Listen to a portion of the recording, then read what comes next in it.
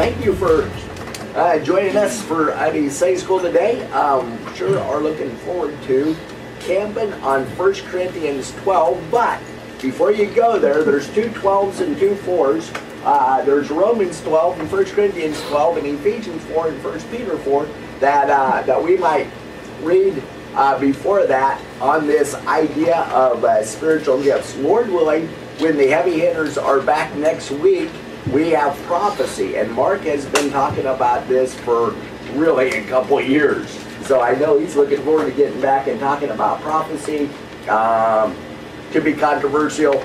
Tongues after that, and then the 31st, Reformation Sunday. I think we want to go over the 5 solas, kind of do Reformation. Hopefully Papa Fred will be wearing his Martin Luther costume, and that should add to that. And so that's the kind of plan for the next 3 weeks. But Grudem, and I don't know that we're going to completely line up with him on spiritual gifts, but that's where we're to in the book. And so today we're going to just mostly focus on a big picture, 1 Corinthians chapter 12. Josh, would you pray? And we'll take a look at some of these other lists of gifts and then begin to camp in the 1 Corinthians 12. Father, thank you for giving us this time to look at your word in this important portion of Scripture, that we would teach clearly and that you would be greatly glorified, and that the body of North Avenue Church would be built up in love. And ask these things in Christ's name. Amen. For Romans 12, there's 4, I guess you would say, lists. Some of them a little longer, some of them a little shorter. 21 different gifts listed in Scripture, spiritual gifts listed in Scripture, different than the talents that God has also given us, those He's sovereign and given us both of them. But the Romans 12, Grant, would you read starting in verse 3 and maybe go all the way to 8? But before you read, please look, I'm fascinated with this, and have not known this until a couple of days ago, but these lists of gifts are surrounded by love and humility, kind of on both sides of them. There's a lot about love and humility in the context of these gifts, or like my 6th graders would say, love and humidity. So we've got a lot here on those two that make it all the emphasis all the more on the spiritual gifts. How about it? Grant, read it. For by the grace given to me, I say to everyone among you, not to think of himself more highly than he ought to think, but to think with sober judgment, each according to the measure of faith that God has assigned. For as in one body we have many members, and the members do not all have the same function, so we, though many, are one body in Christ, and individually members one of another, having gifts that differ according to the grace given to us. Let us use them. If prophecy, in proportion to our faith; if service, in our serving; the one who teaches in his teaching; the one who exhorts in his exhortation; the one who contributes in generosity; the one who leads with zeal; the one who does acts of mercy with cheerfulness. Okay, so I think 7 of them listed there. We'd like you to see verse 3.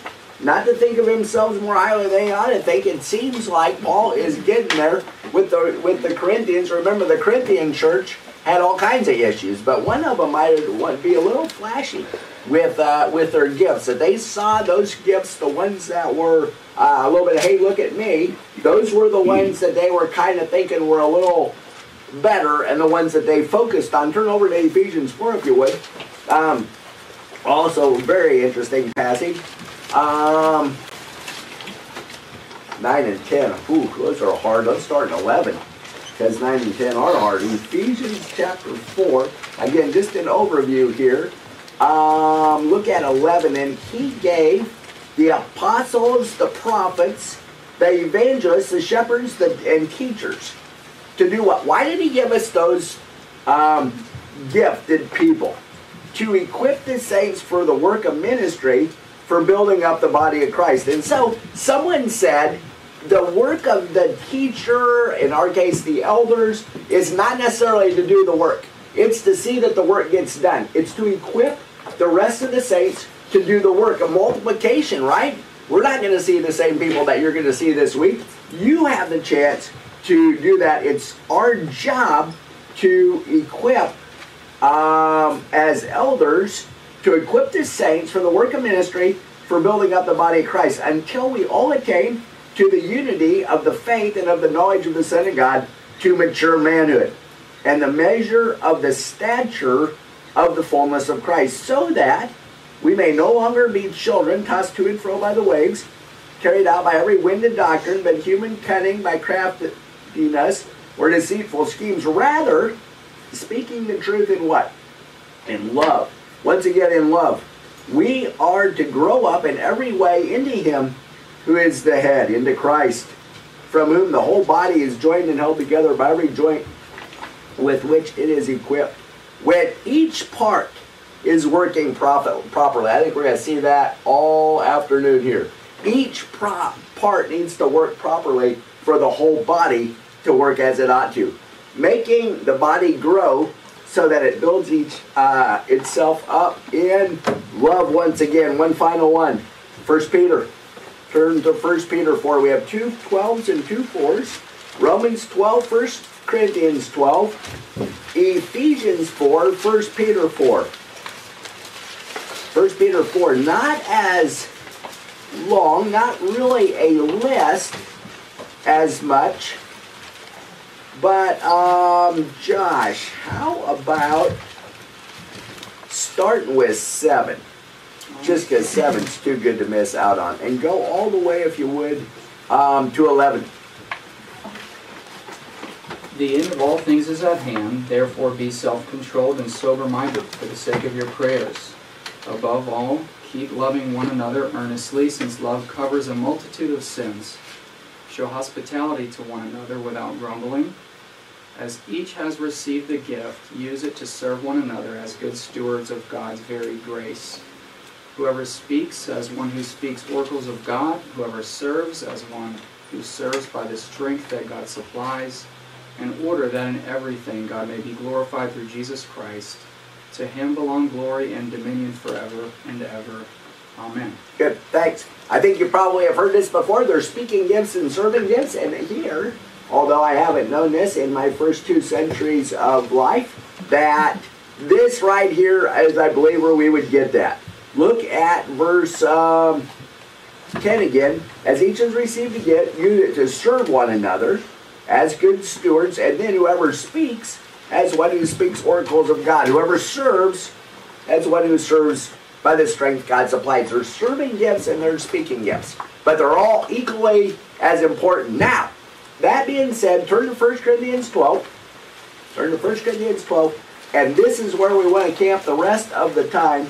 An absolutely incredible passage. There's a lot that we're not going to get to, but what we have to think about today, I hope you find it helpful. Chapter 12, let me start in verse 1, and I'm going to read to verse 11. We'll let Josh tackle 12 to 19. Grant will, and then Josh will finish this off here. Now, concerning spiritual gifts, brothers, I do not want you to be uninformed. You know that when you were pagans, you were led astray to mute idols, however you were led. Therefore, I want you to understand that no one speaking in the Spirit of God ever says Jesus is accursed, and no one can say Jesus is Lord except in the Holy Spirit. So I think he wants us to remember the Corinthians and probably us to say, before we were believers, there was no opportunity to use spiritual gift. That spiritual giftedness only happens at the time of conversion to every single believer. Look at verse 4. Now there are varieties of gifts, but the same Spirit. There are varieties of service, but the same Lord.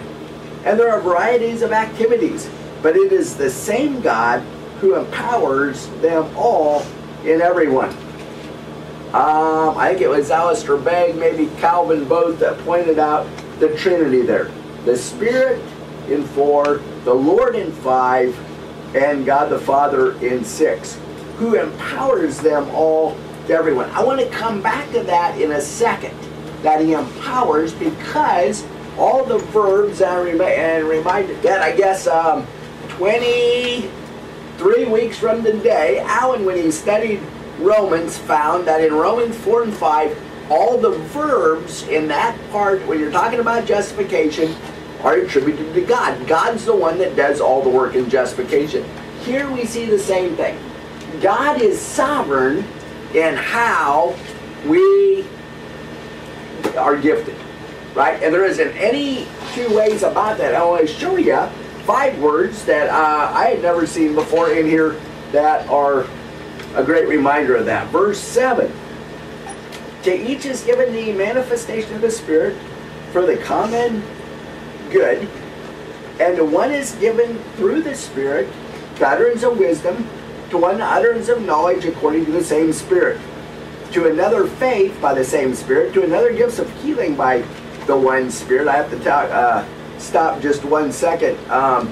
And to another the working of miracles. John Calvin was funny, and Begg laughed at him too at this. He said, when he got to this in his commentary, he said, everybody understands. Did you see that? Everybody understands what it means for the working of miracles. And I wanted to say, well, wait a second, I don't understand that exactly. And Begg said the same thing. He's like, what is he saying? And that he didn't even comment on it. Begg speculated that he didn't know either. Exactly. So that's what happens. But it made me chuckle about that. That's all he said about it. In another, the working of miracles. To another, prophecy. To another, the ability to distinguish between spirits. To another, various kind of tongues. To another, the interpretation of tongues. All of these are empowered to one and the same Spirit, who apportions to each one individually. Now, if you're like me, you have 2 weeks of questions here on this list. But we're not going to tackle that right now. But what we do want to see, fascinatingly, is how sure we can be that God sovereignly gives every single believer the exact gifts that he wants them to have. Look at verse 6 again. The same God who empowers them all, in everyone, okay, he empowers them. Look at the verb in verse 11. He apportions to each one individually, just as he wills. There isn't anybody else. You can't desire a certain gift and get it. It's not a deal where you... Now, certainly, once we're gifted, we can hone those gifts, right? As we're sanctified, we grow in our ability to use them. But only God orchestrated your giftedness perfectly. Perfectly. There isn't any reason to ever think that that's not true from this passage.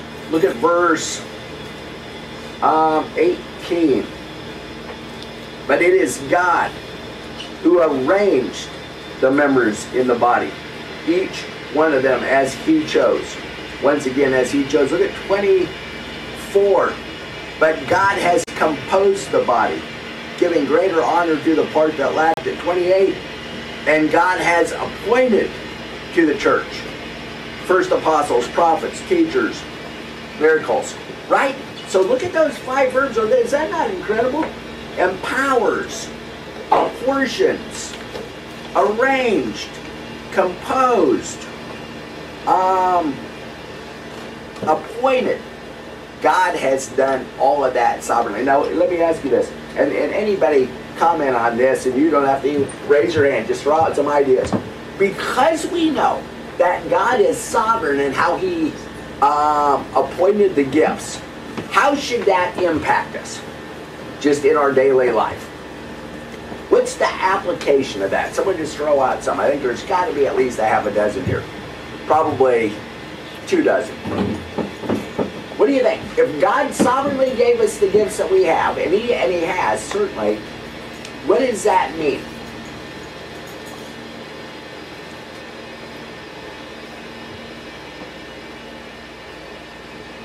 You have to start calling on people. Josh, you know what that means. All right, good. There's a purpose. Right. Absolutely there is. And it is for your ministry at home. It's for your ministry at work. It's your ministry in the body that God's put you in. But there is a specific purpose, and it is not willy-nilly or accidental. Absolutely. Good. What else? All of that is God given. Good. Absolutely. God's good. Did you say God driven? Yeah, absolutely. He's the one who's going to give you the energy, the willingness, the ability to use them. No, I love that. I hadn't thought about that. What else? If he gave them to us, though, doesn't he want us to use them for his glory? Good. Absolutely. They have to be used for his glory. Which sounded like a problem in the church in Corinthians, in the Corinth church. It may have not always been for that. Might have been this kind of again say, hey, look at me. And isn't that a little tempting for us probably? That's a little convicting to hear you say that. Sometimes we might want people to say, hey, look at my giftedness here. Especially in the speaking gifts, maybe more than in the serving gifts. Really good. What else? If God's sovereign in the way he's gifted you, what does that mean?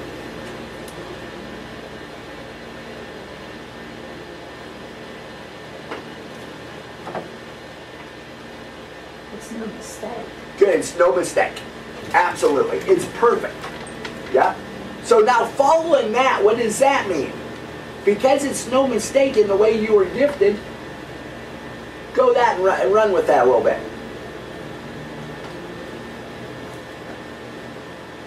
I'm thinking if it's no mistake in the way he's gifted me, then I really shouldn't be envious of someone else's gift. Right? Because that's not the one he chose to give me. He chose to give me the gifts that I have. And so I need to be completely content. Josh, could you were talking about that a little bit. Could you comment on that? And that might be coming from your passage too, but I really liked your insights on that. Yeah, I think when we realize God's given all of the members of a church certain gifts for the building up of the body, for his glory, it drives out envy completely. There's no room for envy, because what we're saying when we're envious or wanting what someone else may have is that maybe God wasn't thinking right when he gave us the gifts that he gave us. And we certainly don't want to go there, because we know he's a wise father, and he doesn't need our counsel. And what he gives is ultimately best, and we can be sure of that. Yeah, we'll probably come to that a little bit more. I love that. And then the idea is that, well, man, we can rejoice with those who rejoice and mourn with those who mourn, right? We can really cheer when, and Chronic, you probably knew this was coming, but as Chronic has this gift of evangelism that is really, really perfectly, sovereignly given to him for his ministry, that the rest of us can just be so thrilled that Josh is on our team, right? We don't have to say, oh, man, I wish I had that same sort of him, which I do kind of, but that's not, I don't have to envy that, right? That's not, we're all gifted in a different way, but perfectly, and for God's glory. I just think that is a thrilling thing to remember, and it would take away all envy.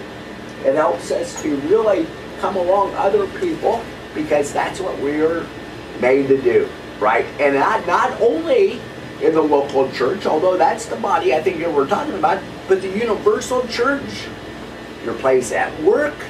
Use your giftedness to whatever. I love my Pastor Riddle that I worked with in Myrtle Beach.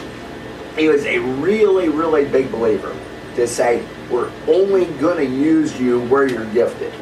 And that's why he banned me from the office. He said, you got 1 hour. He knew I couldn't administrate my way out of a paper bag. He's like, you don't need to be in here. Get out of there and see somebody. And I was like, good deal. I got the right job. I didn't want to be in there. He didn't want to be in the office for more than an hour. He could administrate the same as I did, right? And so but there are other people there that God would use for that. And so I think that's an important thing. Grant, could you start us there in 12 and maybe read the passage and then help us better understand some of that? Yeah. Well, I just want to say real quick on that topic, the importance of understanding that it's God who sovereignly gives us the gifts that we have, and the envy of others. I think sometimes it's not so much the envy of the actual gift that the other person has, it's maybe the envy of the recognition of the gift that they get from their local body or those around them. And I think that is, I think it portrays something a little more sinister in our hearts than simply just envying the gift, because it shows the primary goal in our hearts for the gifting, or the desire that we have for the gifting is not in service to our local body for the glory of God, but it's for our own self, sort of aggrandizing, self-glory. I think like a guy I like to read says that just like Judas, who was slipping money from the money bag, we want to just take a little bit of glory and slip it into our pockets as we go along. And that's the furthest thing that we want to be away from that. We want to, I don't think I'm slipping into your section, but rejoice that Josh Bronick has this remarkable gift of just approaching people so casually and striking up a conversation about Romans. It's a remarkable thing. Not something to be envious of, but something to rejoice in and cheer for, to increase. But so starting in verse 12. For just as the body is one that has many members, and all the members of the body are one body, so it is with Christ. For in one Spirit we are all baptized into one body, Jews or Greeks, slaves or free, and all were made to drink of one Spirit. For the body does not consist of one member, but of many. If the foot should say, because I'm not a hand, I do not belong to the body, that would not make it any less a part of the body. And if the ear should say, because I'm not an eye, I do not belong to the body, that would not make it any less a part of the body. If the whole body were an eye, where would be the sense of hearing? If the whole body were an ear, where would be the sense of smell? But as it is, God arranged the members in the body, each one of them, as He chose. If all were a single member, where would the body be? As it is, there are many parts, yet one body. So from this, I think I see two different directions that could be temptations. Well, one could be we're envious of others who have a gifting that we don't, that God sovereignly gave to them. Or the other is we could start feeling like we don't have a gifting, or our gifting isn't useful for our local body. There's no place for us in the church. We might be saying, if the foot should say, because I'm not a hand, I do not belong to the body. That would not make it any less part of the body. And if the ear should say, because I'm not an eye, I do not belong to the body, that would not make it any less part of the body. So I think there is that temptation for both sides. We can be sort of self-aggrandizing, wanting to be the center of attention, or we could go the other way, where we're just sort of self-effacing to a wrong degree, where we're of no use to our local body, saying, I don't have really a gifting that's valuable to my community. But we know that because God has given us each sovereignly our own giftings, and they're for the building up of the church, that there is a purpose for that gifting, and the body is not complete without it. We're not understanding that God apportions the gifts as He wills, and there's no mistake that He's doing it that way. And the one that we have, or the mixture of the ones that we have, are essential for the proper functioning of the entire body, which is how necessary it is.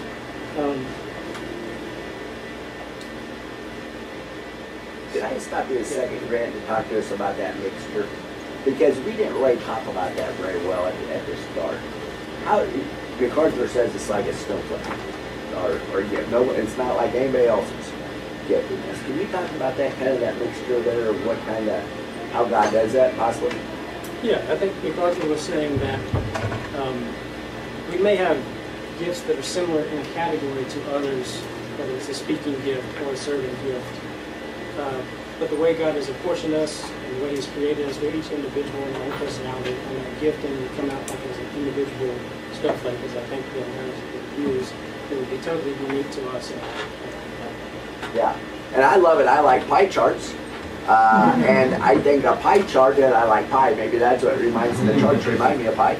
But, you would say there's a percentage. In fact, in Romans 12, we have our students do this, to say, okay, which percentage do you see your giftedness, right? It might just be a mixture of all these that are listed, that a few percentage of one or the other, but Grant's right. It's what we have to believe, that God just is as giving you a mixture of all of these gifts. These are a general list that you can say, oh, you don't just have a gift of giving and that's it. It's mixed with all kinds of things. Billy's not here, Billy Dudley's not here, so I can't embarrass him like this. He is crazy gifted, talent-wise, right? As a mechanical genius. The guy can troubleshoot, fabricate, whatever word you want to use, to a ridiculous degree. And I'll bet you he would probably be pretty good at that even if he wasn't a believer. But because he is a believer and he serves so well, I know at least he can fabricate wheelchairs and handicap vans. And because he is fascinating to use his natural talents in a way with spiritual gifting to serve the body in an incredible way. And whatever gift you have, that's to be used in that same way. To pour that out. How do you guys think we know what our giftedness is? What's your guess? How would be a way if you're like, man, yeah, because you said it, Grant, there, it could be that you say, I just don't think I'm really gifted. I can't really help the church at all. If someone's in that boat a little bit, how might they know? I mean, for me, I was kind of in that boat. Early on, I was like, I don't really know what I can do. And I don't really gravitate to a service. I don't have that mind like a Seth Blevins who's just like on the case all the time, fixing the AC, going from one meeting to the next. But so what could I do? And I think it's primarily because our gifting is meant for the local church. We find out what the gifting is in the local church from the comments and encouragement of other believers. So I think Spurgeon said that just like with a really ill-tempered man, we don't want to provoke him because we're afraid of what might come out, the violence that might come out. It should be the total opposite of that in the local church. We should be continually encouraging those around us to see the good that might come out of them from encouraging them in their gifting. I know for me, it was Scott McAndrew and Tyler Williams had a huge impact from some of the just real brief, few quick conversations that they had, and I knew that they meant it, and they weren't flattered. They just truthfully pulled me aside and said a few things that really encouraged and affirmed the gifting that they were saying that I had. It really changed the way I was thinking. Yeah, Josh? I hope you don't. Yeah. What do you think about this? I think a lot of times with the local church, there are so many needs, and just being aware of the needs that are out there and trying to fill those needs for God's glory and for the common good, I think you can begin to tell a little bit more of maybe what you're interested in, but also what an ability that God has maybe been given to you just through seeing those needs, and you start to kind of see what you like and then what also God may be working through you to do. So yeah, no, I think it is, and it's fascinating. I think you'll enjoy it. I think you'll enjoy using those, and you'll find that as a thrilling way to serve the body, or to serve the Lord, to bring glory to the Lord. And maybe in a different way, then you still have to be merciful whether you have the gift of mercy or not, right? We still have to serve whether we are really spiritually gifted in that way. You know, Jesus didn't come to be served but to serve, and to give his life as a ransom for many. We're to imitate him in that way. But what you really enjoy doing, go after it. Go after it. And I like your idea, Grant, where you come on and let other people help you to say, hey, this is what I see you really excelling at spiritually and bringing the Lord glory. Grant, you want to keep going there? I didn't mean to interrupt you on your... Fantastic. So I think the other thing from this passage that would be the temptation, especially with the envy, is we all want to have maybe this one singular gift, and Paul's saying if the whole body is composed of one single organ, you know, what use is it if it's all a tongue, if it's all mouth, it's all ear, where would be the nose, where would be everything else? And I was thinking of that in terms of, Mr. Jerry, you and Mark, when y'all sort of started this church, y'all approached the pastor here at Central and sort of just pitched the idea to him, and he was all for it. And everything started from there. But I was thinking if it was just y'all, no music people, no setup, no Greg, no Scott, no Ian, nobody else. If it was just y'all from then on out, like how difficult that would be. It would be like a pitcher and a catcher with no other members on the team. Even as gifted as Mark is with preaching, you know, he could be the, you can confuse Randy Travis, Randy Johnson. I believe it's Randy Johnson. He could be the Randy Johnson of preaching, and just be throwing absolute gas every Sunday. And eventually it would still stall out because there's only so much that we can do individually. But when you're composed of many members, so many giftings that have come alongside of North Avenue that have just exploded.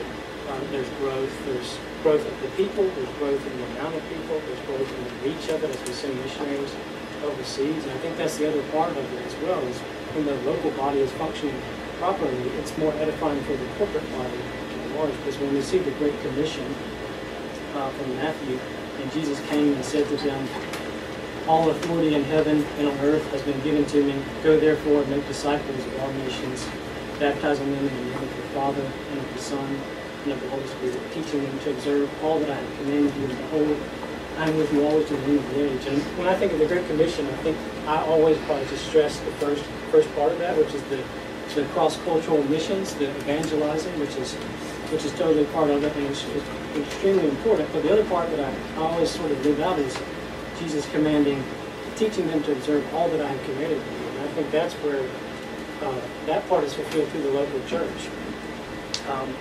Through the preaching, the teaching of the word, through the serving of others, through the ministering of all those that are in the local body. I know when Jim Elliott, one of the last things he said to my wife, she was with me, with Elizabeth, was she asked him, what do I do if I don't come back? Jim Elliott, the famous missionary bringing the gospel to Scott would confirm. Yeah. But he said, if I don't come back, teach the believers. That's what his last charge was to teach the believers. And he had this insane drive and passion and gifting for cross-cultural missions, wanting to be the first one ashore. And he did die. He didn't come back, and that's what she did. She had a fruitful ministry, and many women has benefited from it. You see that there's that both sides of the Great Commission: the teaching, the ministering of the local church, the cross-cultural missions, the Jim Elliott's, the ones that have the passion. And those are sent from the local church. That's where they're, I think it's more effective when the local church is involved, rather than just a lone ranger evangelism on the street. Not tethered to the local church. Yep. Great stuff. Josh, anything new on anything else on that? Yeah, I want to sort of pick it up in 21. I think 21 through 26 are a little bit of a contrast with 14 through 20. And so I want to just maybe think through those a little bit and see what the relevancy for us is. Can you tell us the contrast? Because I had not caught that when I just read it. Yeah, so look at verse 14, and you see it reads like this: for the body does not consist of one member, but of many. If the foot should say, because I'm not a hand, I do not belong to the body. And then a little bit further down, 16, if the ear should say, because I'm not an eye, I do not belong to the body. And so we know 1 Corinthians was written to address many issues, but there was a lot of disunity in the Corinthian church. And chapter 1, there were the people saying, I follow Paul, I follow Cephas, I follow Apollos. Others were saying, I follow Christ. So there was a lot of disunity.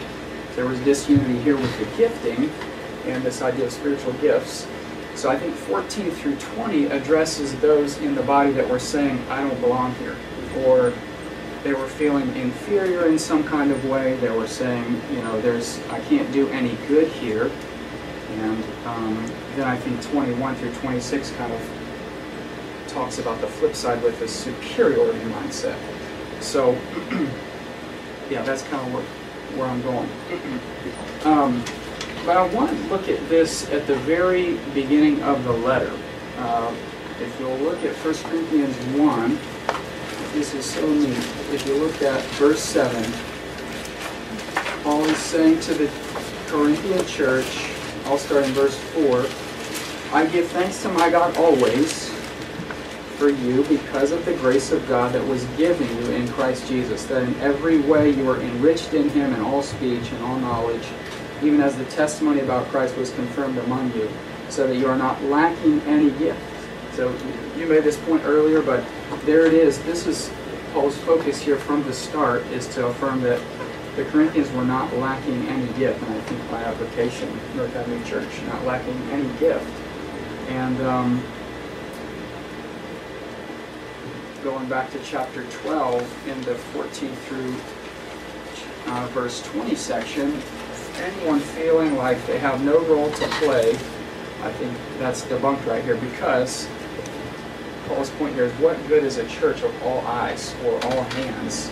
And I think Alistair Banks said, you can imagine this, just looking at a congregation, imagining all eyes. It's just it's not a body. It's not as the way God designed it. You could see like crazy, You but, can see it. but the rest of everything would be greatly lacking. Right, it would be greatly lacking. So, then in verse 21, Paul continues to draw out the metaphor of a body. And here you see the note of superiority. The eye cannot say to the hand, I have no need of you. Nor again the head to the feet, I have no need of you. And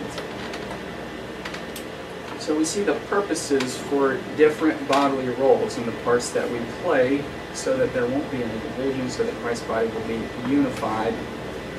And again, so that it drives away any kind of envy or division that was certainly a temptation for the Corinthians, and I think could possibly be for us too.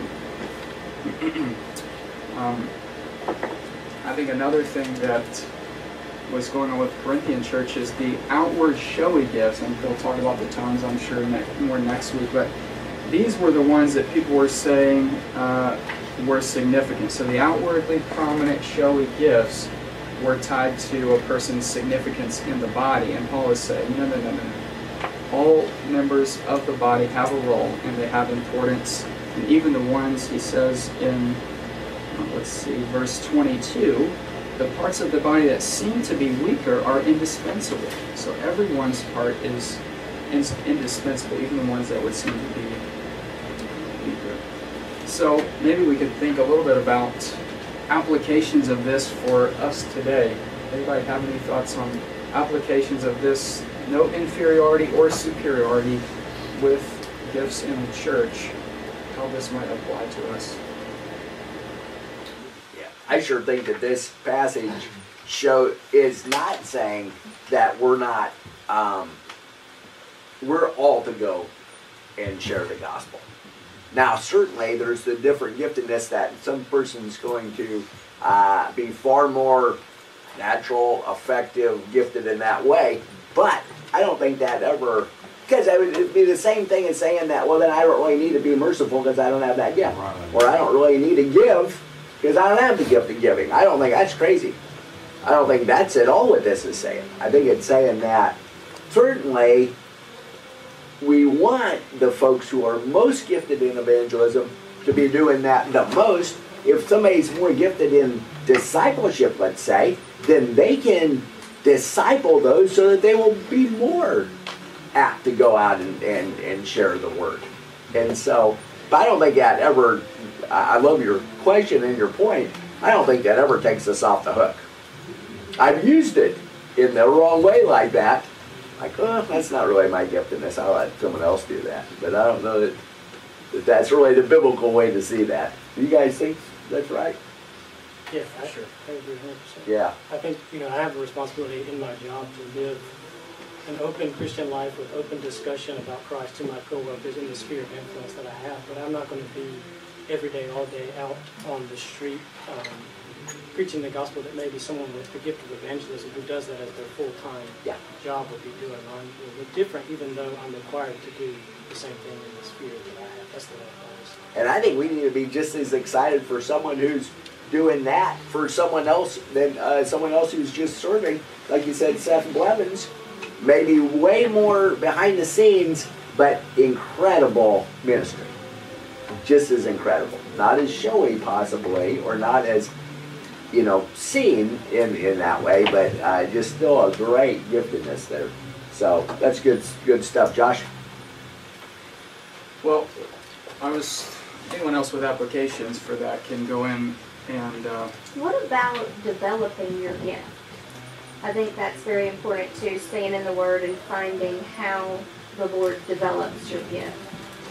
The more you're in the Word, the more your gift just, I feel, explodes and turns into more of what God wants it to be.